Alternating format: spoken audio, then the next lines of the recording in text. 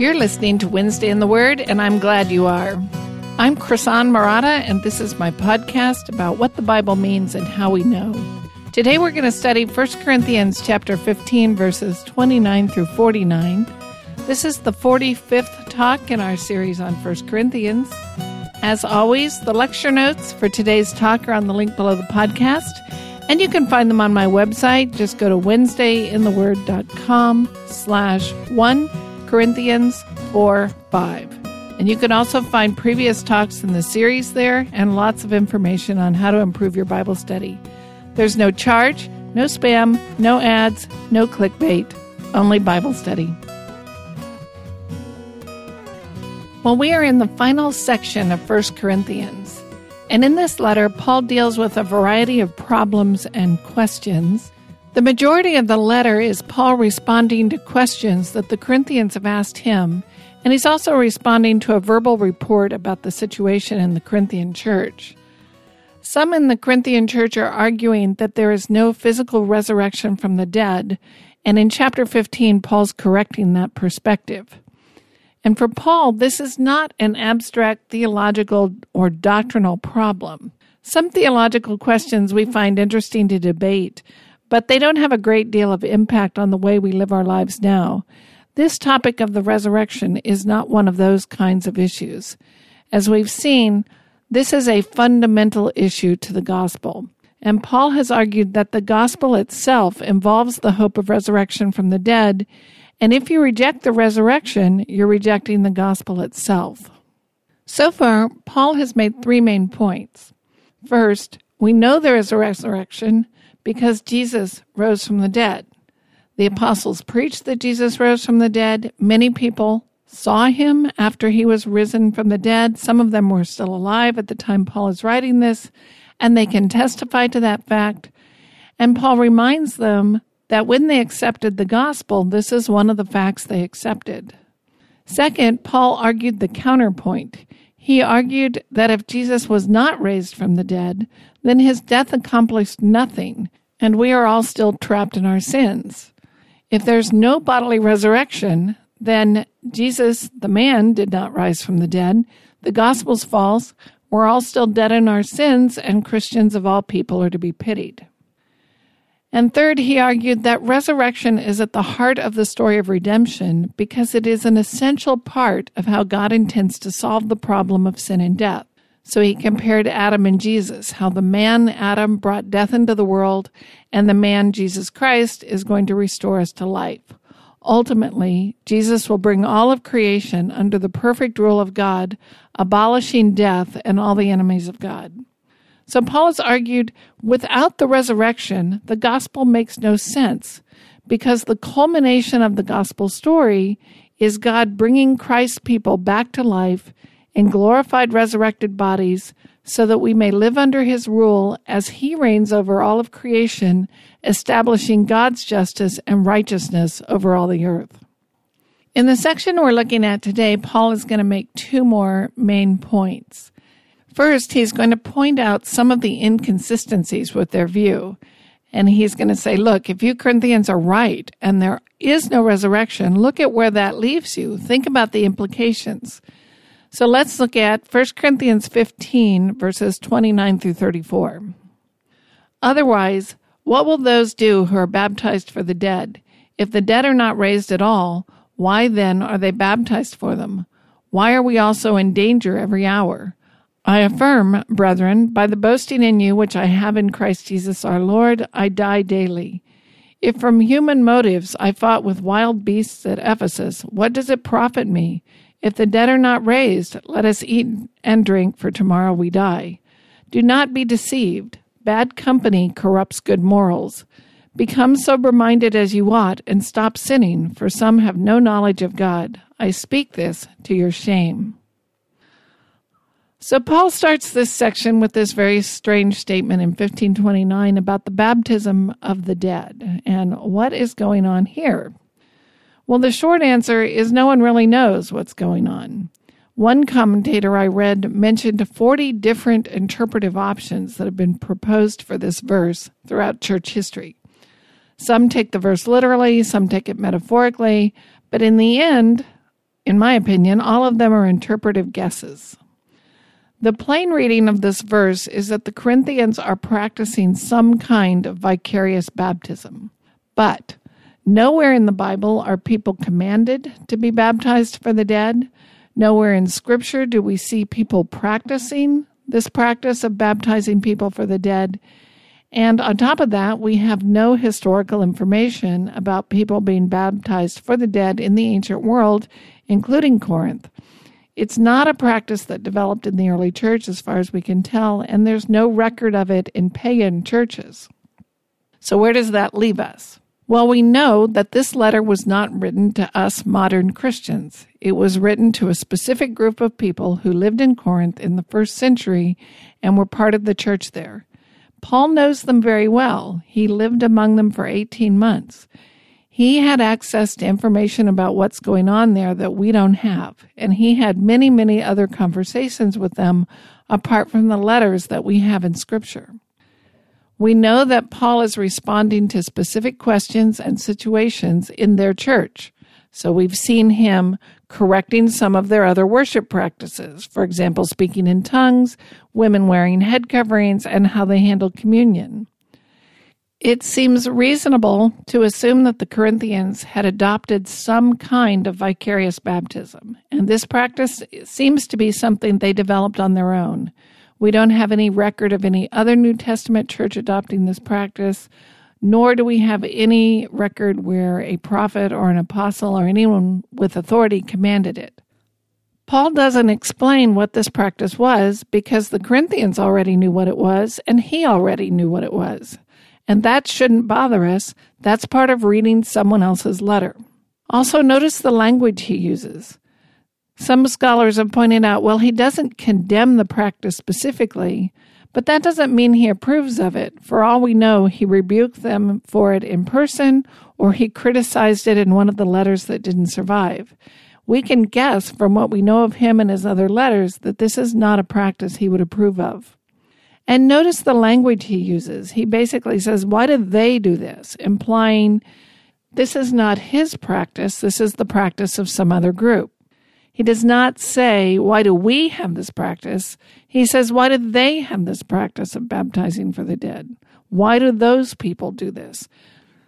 The language here may not specifically condemn the practice, but it certainly doesn't condone it either, and it does imply that this is not one of the traditions Paul handed down to them. This is something those people are doing.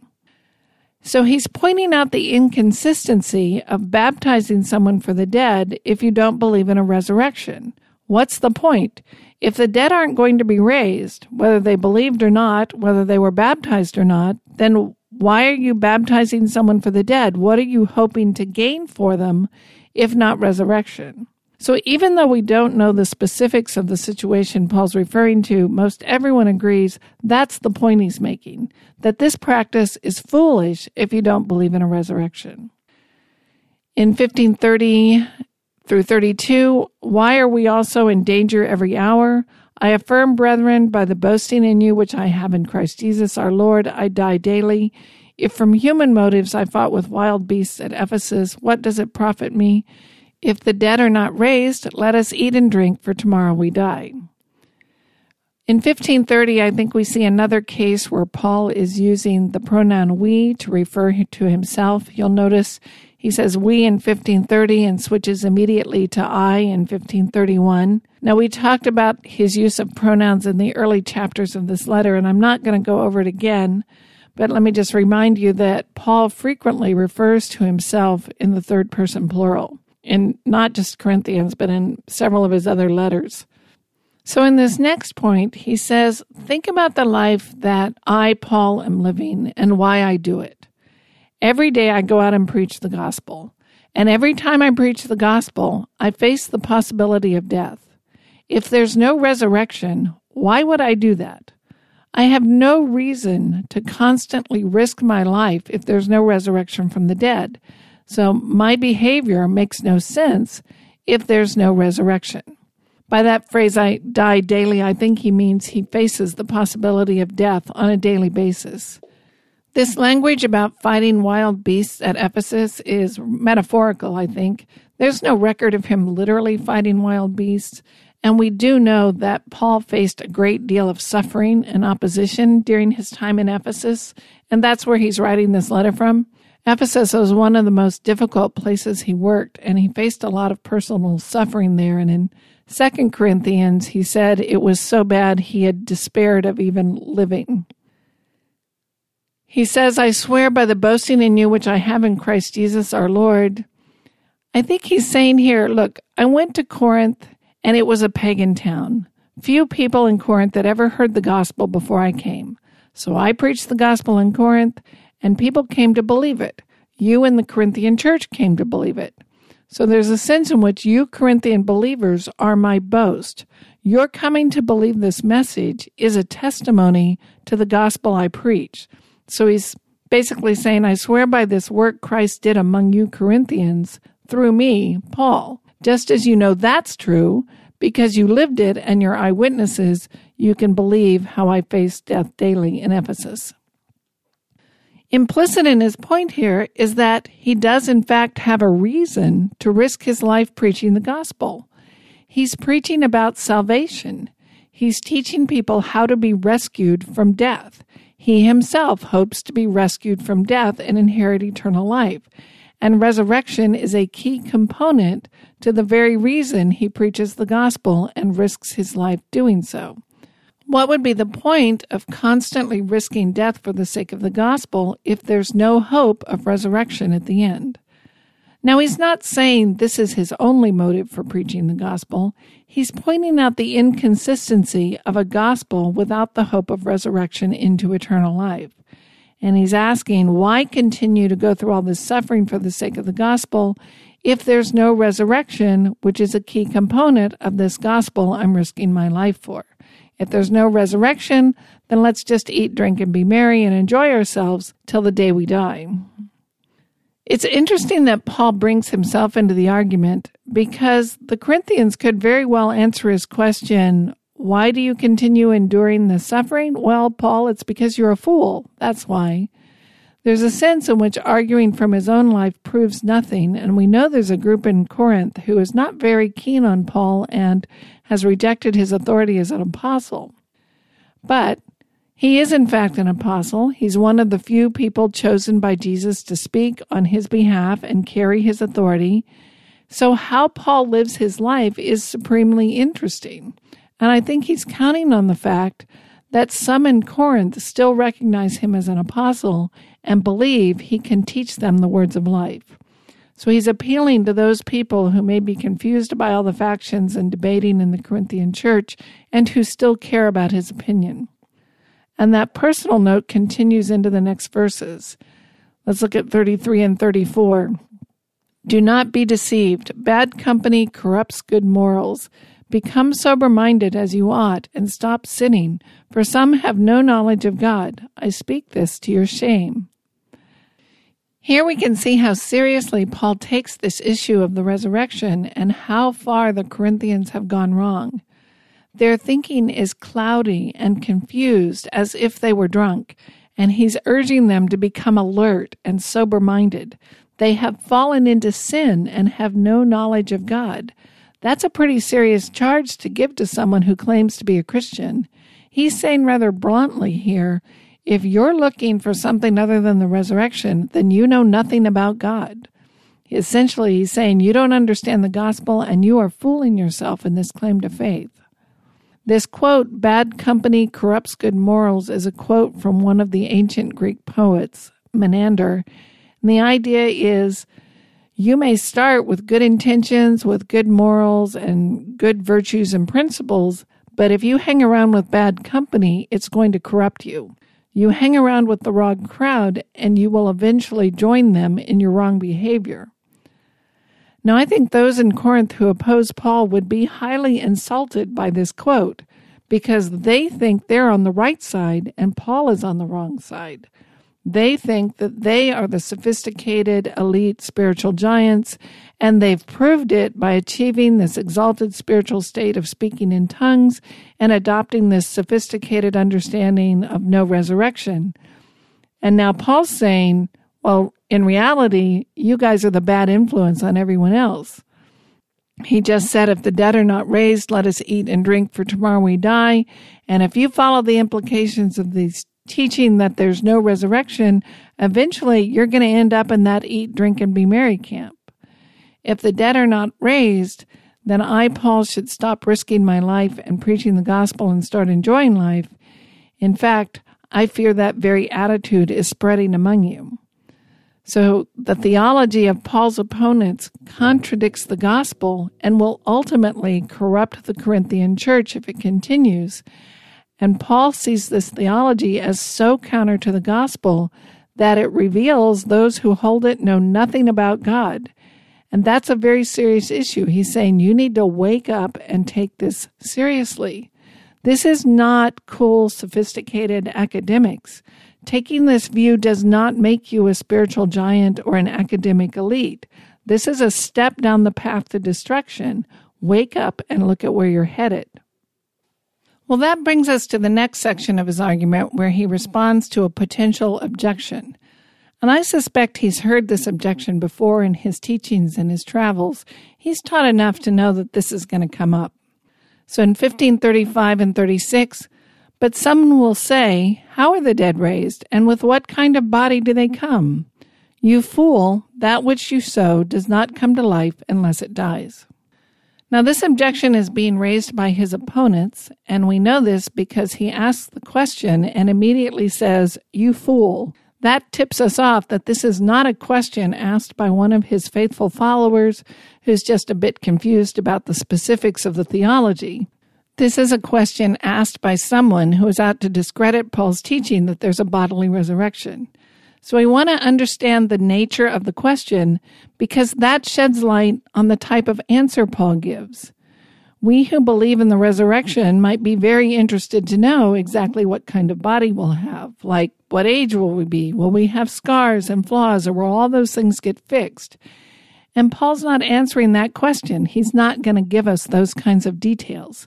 He's speaking to someone who is trying to discredit his view, and he's going to explain why that charge carries no weight. So first, let's figure out the objection.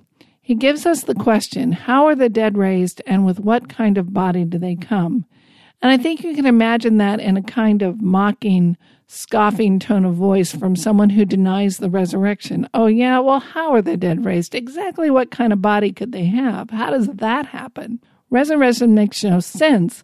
When people die, their bodies decay. They turn to dust and there's nothing left in some cases, like fire. So how could a foul, rotting corpse come back to life? I mean, what's it going to be like anyway? And remember, Paul, we know from our Greek philosophers that all things physical are bad and evil, and all things spiritual are good. So why would anyone want to resurrect a nasty, evil physical body when our spirits are already so pure and enlightened, as evidenced by our sophisticated understanding and our speaking in tongues? So you see, Paul, resurrection makes no sense. I mean, how is that supposed to happen anyway? And what kind of body could they possibly have? I think that's the tone behind this question, and that's the kind of question Paul is answering. He's not trying to satisfy the curiosity of a genuine believer who might want a glimpse into the future. He's only going to tell us what we need to know to answer the objection. So let's look at 36 and 37. You fool, that which you sow does not come to life unless it dies. And that which you sow, you do not sow the body which is to be, but a bare grain, perhaps of wheat or of something else. So he starts, you fool, more evidence of how seriously the Corinthians have gone wrong. This is a foolish objection to raise. Why would the fact that the body decays be any problem for a resurrection? This is just one more example of how God does things. So look at seeds. Seeds start out with a certain body. You bury it in the ground. That seed dies. That body dies. It loses all its shape and form, but it takes on a new form. It turns into a shaft of wheat or of barley or something. And there's a continuity between the seed that you plant and the plant that grows out of it. We don't sow tomato seeds and get grapes. There's a continuity between what you start with and what you end up with, But on the other hand, there is discontinuity because what comes out of the ground looks nothing like the seed that went into the ground. And Paul's point is, this is how God made the world to work. The seed can be the source of the new plant that grows and not be identical to it. It has a totally different form. So there is both continuity and discontinuity, and that concept ought to make sense to you. You watch it every planting season. What you start with determines what you end up with, but they're not identical. And then in 38 and 39, but God gives it a body just as he wished, and to each of the seeds a body of its own. All flesh is not the same flesh, but there is one flesh of men, another flesh of beasts, another of birds, and another of fish. So Paul's reminding them of God's design. God designed all different sorts of bodies, all different creatures and different living beings. They have an order. They have a logic. Their design and their body suits their nature and their purpose. That is all part of God's design. It shouldn't surprise us when we look at creation and we see all these differences. Each seed has its own body and produces a different kind of plant. Each living creature has its own body that suits its nature and its purpose. This is God's design on earth, but it also extends to the universe. He goes on in 40 and 41. There are also heavenly bodies and earthly bodies, but the glory of the heavenly is one and the glory of the earthly is another. There's a glory of the sun and another glory of the moon and another glory of the stars, for star differs from star in glory. All right, so Paul is making an analogy here so he can make his point in the end. He's setting himself up for the point. He says, look, there are heavenly bodies and there are earthly bodies. There are things which have their existence on earth and things which have their existence in heaven. And I can look at all the earthly bodies, the animals, the fish, the birds, and so on, and they have a certain kind of glory, a kind of beauty and attractiveness. And then I look up at the sky, at the sun and the moon and the stars, and they have a different kind of glory, a different kind of radiance and attractiveness. So there's a glory to the sun, and there's a glory to a lightning bug, but they're different. I can examine a lightning bug and wonder at how it's made, but I can't look at the sun at all because it's so bright. And ultimately, he's going to say the heavenly is superior. It's on a whole nother level. But he's making the point here that heavenly bodies differ from each other. All of them shine in the sky, but they shine to different degrees and in different ways. The moon has a different glory from the sun, the stars have a different glory from the moon, and so forth. Now, this is the analogy. As we look at creation, we can see that God has designed things so that seeds have a body, they die, they lose that body, and they become something different but related. That difference is part of God's design. Look at all the creatures of the earth. Look at the difference between the heavenly bodies and the earthly bodies. Part of the difference is in how much glory they have. The glory of the heavenly bodies is greater than the glory of earthly bodies. And remember, it's common to compare earthly things and heavenly things as a way of comparing the things of this world with the things of God. And that's going to come into play as well in this analogy. He's going to talk about how we have bodies made for this life, earthly bodies, and we will have resurrected or heavenly bodies that are made and suited for the age to come. But he hasn't made his point yet. He's given us the analogy, and now as we go on to the next verses, he's going to draw the analogy. He's going to make his point. So let's look at 15:42 through 44. So also is the resurrection of the dead. It is sown a perishable body, it is raised an imperishable body.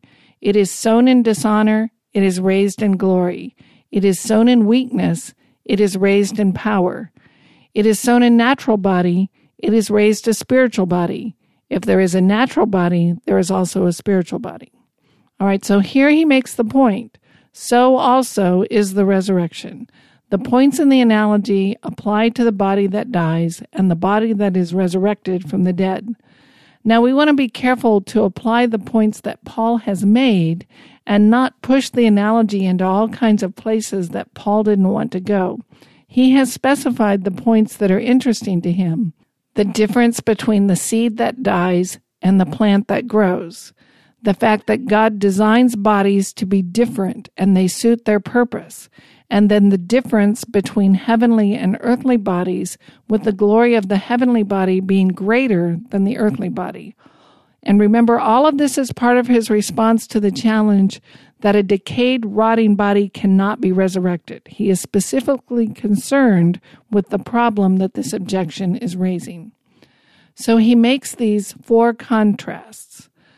The seed is sown perishable and raised imperishable. It is sown in dishonor, it is raised in glory.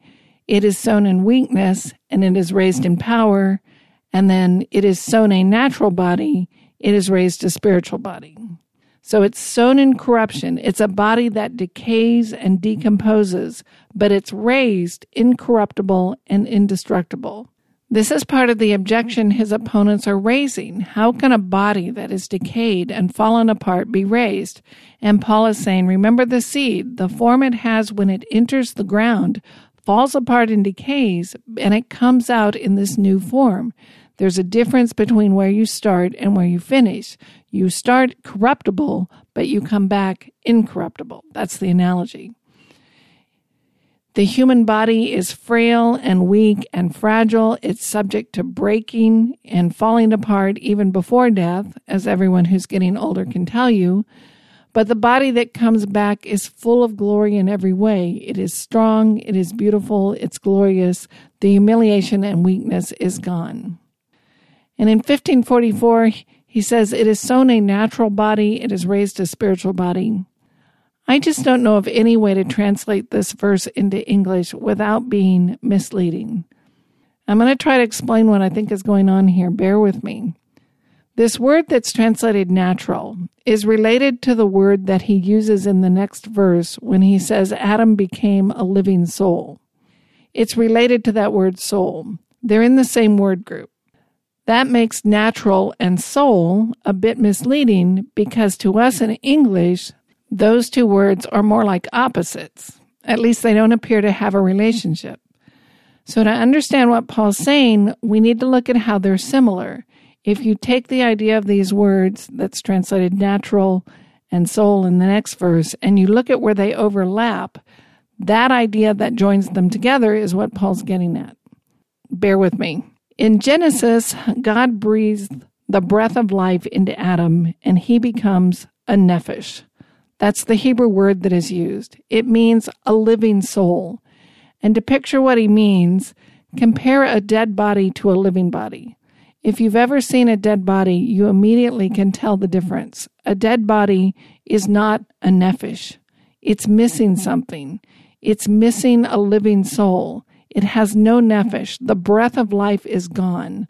When you have the breath of life, you have nephesh. You are a living, breathing soul. So this Greek word used as an adjective is the word natural. As humans, we are living souls by nature.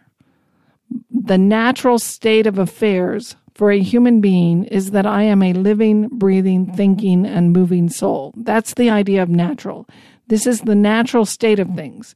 Normally, we're living beings. Every human being, whether or not they're redeemed, is a living, breathing human being animated with the breath of life. This word as a noun is the idea of soul. The soul is that thing that makes us living, breathing people. A dead body has lost its soul. It's lost its breath of life, its animating force. Now, we think of the soul as some exalted spiritual piece of me, but that's not the way Jewish thinking goes. For them, the soul is on the mundane side. It's like breathing. My soul is what I have if I am a living, breathing human being. So what I think he's saying here is it is sown a normal, common, natural, breathing human body, but it's raised a spiritual body. Now it's something more. When it's raised, it becomes something more. The new raised body has gone beyond our current normal human bodies and become something better than our current normal natural human existence. Now remember, Paul is defending the idea of a bodily, physical resurrection, and it's tempting to try to understand this phrase, raised a spiritual body, to mean somehow that we will not have a body at all. But that simply cannot be his point, because throughout this chapter, he's been arguing for exactly the opposite. He is not arguing that we are going to be incorporeal ghosts. That just doesn't fit with what he said in the rest of the chapter or with the rest of Scripture. He started all this by pointing to Jesus in his resurrected body. And we know from the Gospels that Jesus went to a great deal of trouble to demonstrate that he had an actual, real physical body. He ate, he drank, people touched him and hugged him, and he made it clear that he was physically present in a body. So whatever it means to be raised to spiritual body, it does not mean that we are incorporeal. What Paul is contrasting here is the idea of the natural and the spiritual, and we have seen this contrast in the letter before. Way back when, he compared the natural man with the spiritual man, and he said the natural man is what you are by nature. He argued that the natural man is not capable of understanding the things of God. The spiritual man, by contrast, is what you are after God's Spirit has been at work in you, and you are now capable of understanding the things of God. So the spiritual person is the one who has been transformed and is under the influence of the Holy Spirit. So when you put all this together, I think by spiritual body, he means the body that has been transformed by the Spirit of God. It is no longer our common, natural, earthly, living, breathing body. It is the body that God's Spirit intends to transform us into in glory. So he's contrasting the natural body with the body that has been transformed by the work of the Spirit of God. The body we will have when the Spirit of God is done changing us. A body that is truly and fully under the influence of the Spirit of God and is transformed and made everything God intends it to be. He goes on in 45, if there is a normal, natural breathing body, there is also a spiritual one. So let's look at 45. So also it is written, the first man, Adam, became a living soul. And that's the word I was talking about there. That's translating the Hebrew nephesh. And I would understand that as a normal, living, breathing human. The first man, Adam, became a normal, living, breathing human. The last Adam became a life-giving spirit. So he's saying, whether we're redeemed or not, we are living, breathing souls. Everyone has that. The first man, Adam, became a normal, living, breathing human being, and all his descendants after him are also normal, natural, living, breathing humans. By contrast, the last Adam, Jesus Christ, is a life-giving spirit. Let's examine this contrast.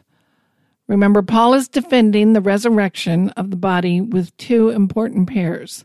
The first pair is the contrast between the natural and the spiritual, as I've just defined it.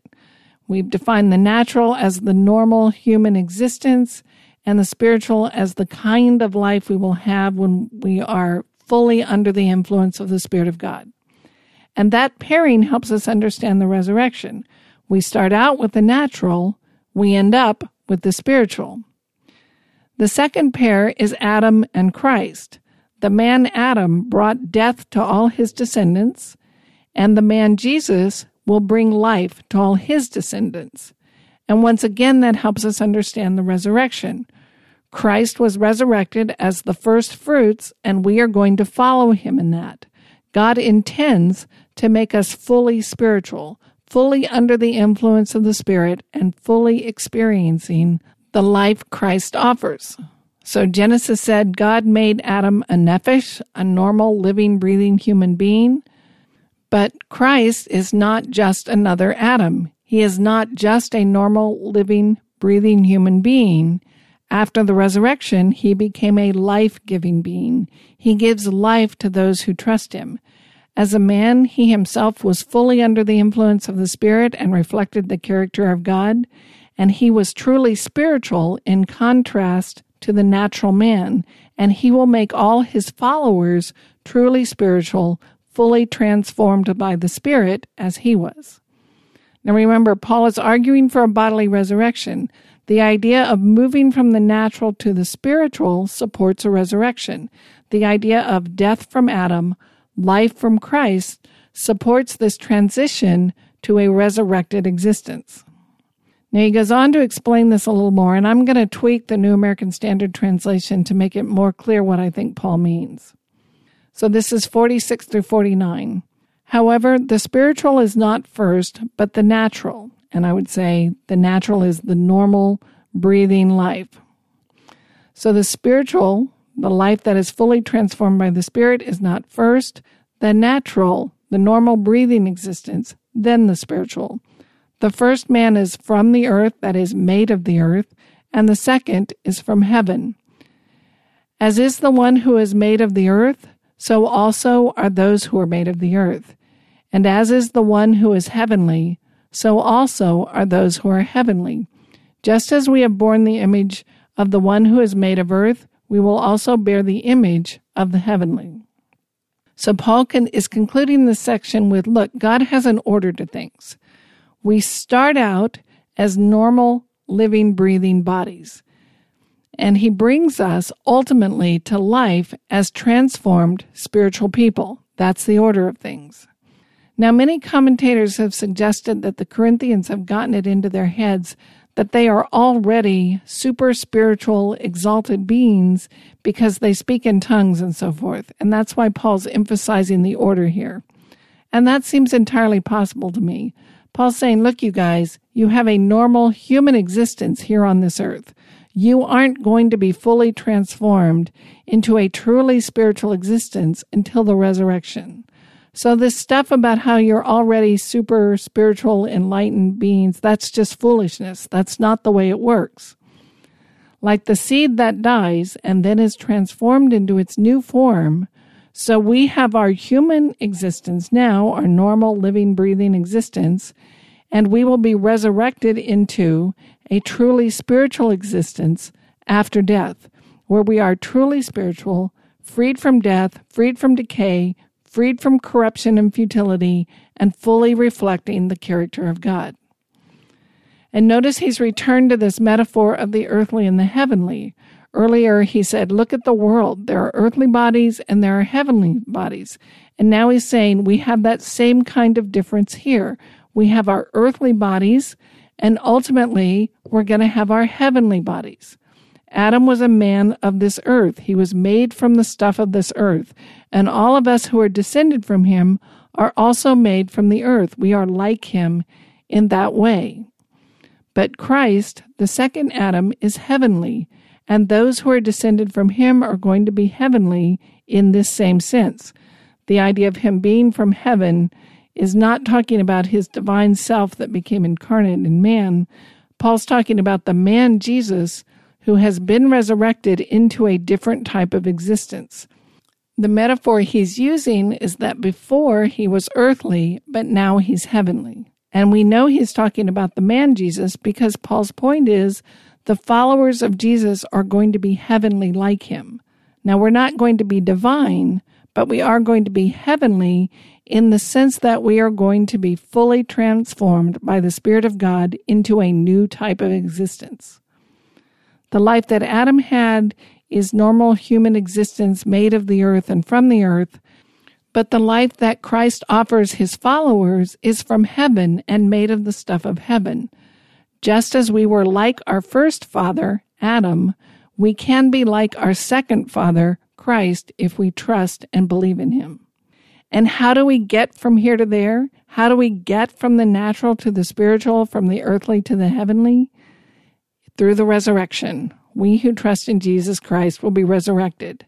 And that's his point. How can you possibly throw out the resurrection? It is central to the hope of the gospel. And it's no problem that the earthly body dies like a seed that dies in the ground, because we will be brought back in newness of life, in a different form, transformed and glorified. And let me wrap up this section. This may all seem like high theology and what's the big deal and why does Paul spend so much time on this? But Paul says this is crucial for how you live your life today, because this theology is about the point of human existence. Where I think I'm heading determines the choices I make now. As Paul said, if I don't believe in a resurrection, I might as well eat, drink, and be merry, for tomorrow I'm going to die, and that's the end. There's nothing else. But if I understand that the point of all of history, the point of creation, the climax of the whole story of redemptive history is that one day we are going to stand with Jesus in glorious resurrected bodies, fully transformed by the Spirit, then that changes how I live my life today. Because I know where I'm headed, I have perspective. There's a point to the trials. There's a point to the sufferings and the tragedies of life. And if I understand that those trials and sufferings and tragedies mature and perfect my faith, and that faith is what I need to stand with Jesus in glory, then I'm going to choose differently. I'm going to live my life differently. I'm going to strive to choose wisdom and righteousness and strive to love God with all my being and to love my neighbor as myself. But if I don't understand that, if I don't have that perspective on what this life is all about, then I might as well just go along with the Corinthians and eat and drink, for tomorrow we're going to die. So Paul's point is, this is not abstract theology. This is crucial. This is the goal of life, and you need to understand this so that it puts your life and your daily choices into perspective now. You've been listening to the Wednesday in the Word podcast. My mission is to teach you both what the Bible means and how we know. I don't accept any advertising on my website, nor do I ask for donations, but I do love hearing from you about what you've learned. So please drop me an email and tell a friend what you've learned and where you learned it. You can hear previous episodes on WednesdayInTheWord.com. Our theme music is graciously provided by Reggie Coates. You can find his music on heartfeltmusic.org. Thanks so much for listening today. I'm Krisan Marotta, and I'll see you next week at Wednesday in the Word.